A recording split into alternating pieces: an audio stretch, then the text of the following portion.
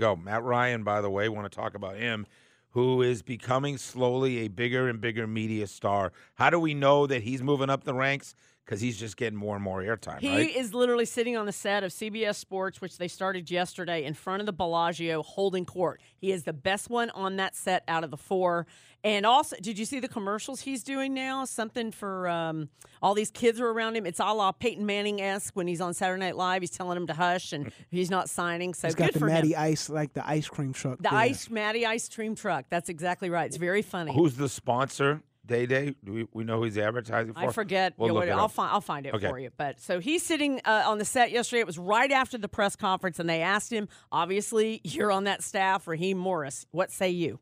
Well, listen, I've seen him in all kinds of different capacities. When he came to Atlanta, he started on the defensive side of the ball with the secondary. We had some issues on the offensive side of the ball. He comes over and coaches the wide receiver group.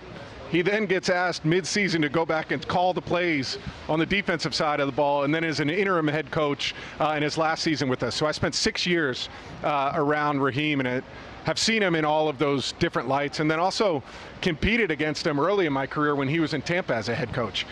And I think he's a guy that, number one, connects with his players, and guys are going to love playing for him. He's got the ability to kind of make it known that he cares about his guys, but at the same time can hold them accountable. Great article in the AJC said similar, that if you think that this is just a player's coach, he is as straight a shooter as there is.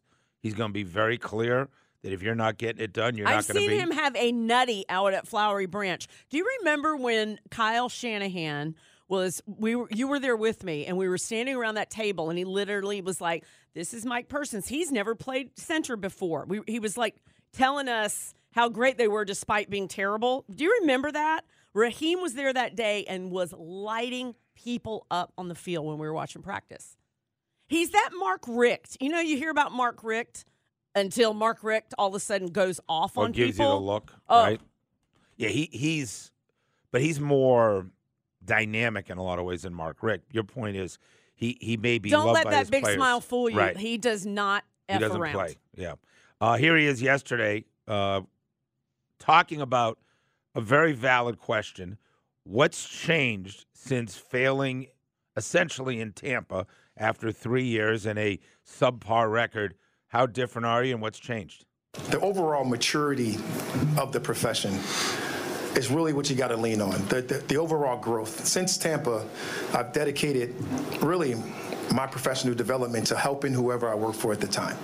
Right, I was fortunate enough to go to Washington and really work with Mike Shanahan and be around it and see a guy that's won Super Bowls as a head coach.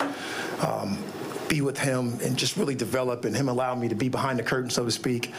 Moving forward to here with Dan Quinn and going through the process of what we were able to do and doing a lot of winning football games and being able to be a major part of helping and contributing to those factors.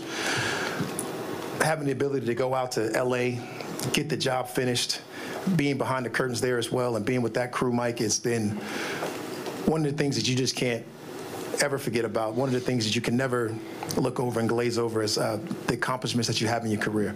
So he was 32 years old in 2009 when he was a head coach for Tampa. The youngest coach in the NFL right now is Michael McDonald at 36 for Seattle.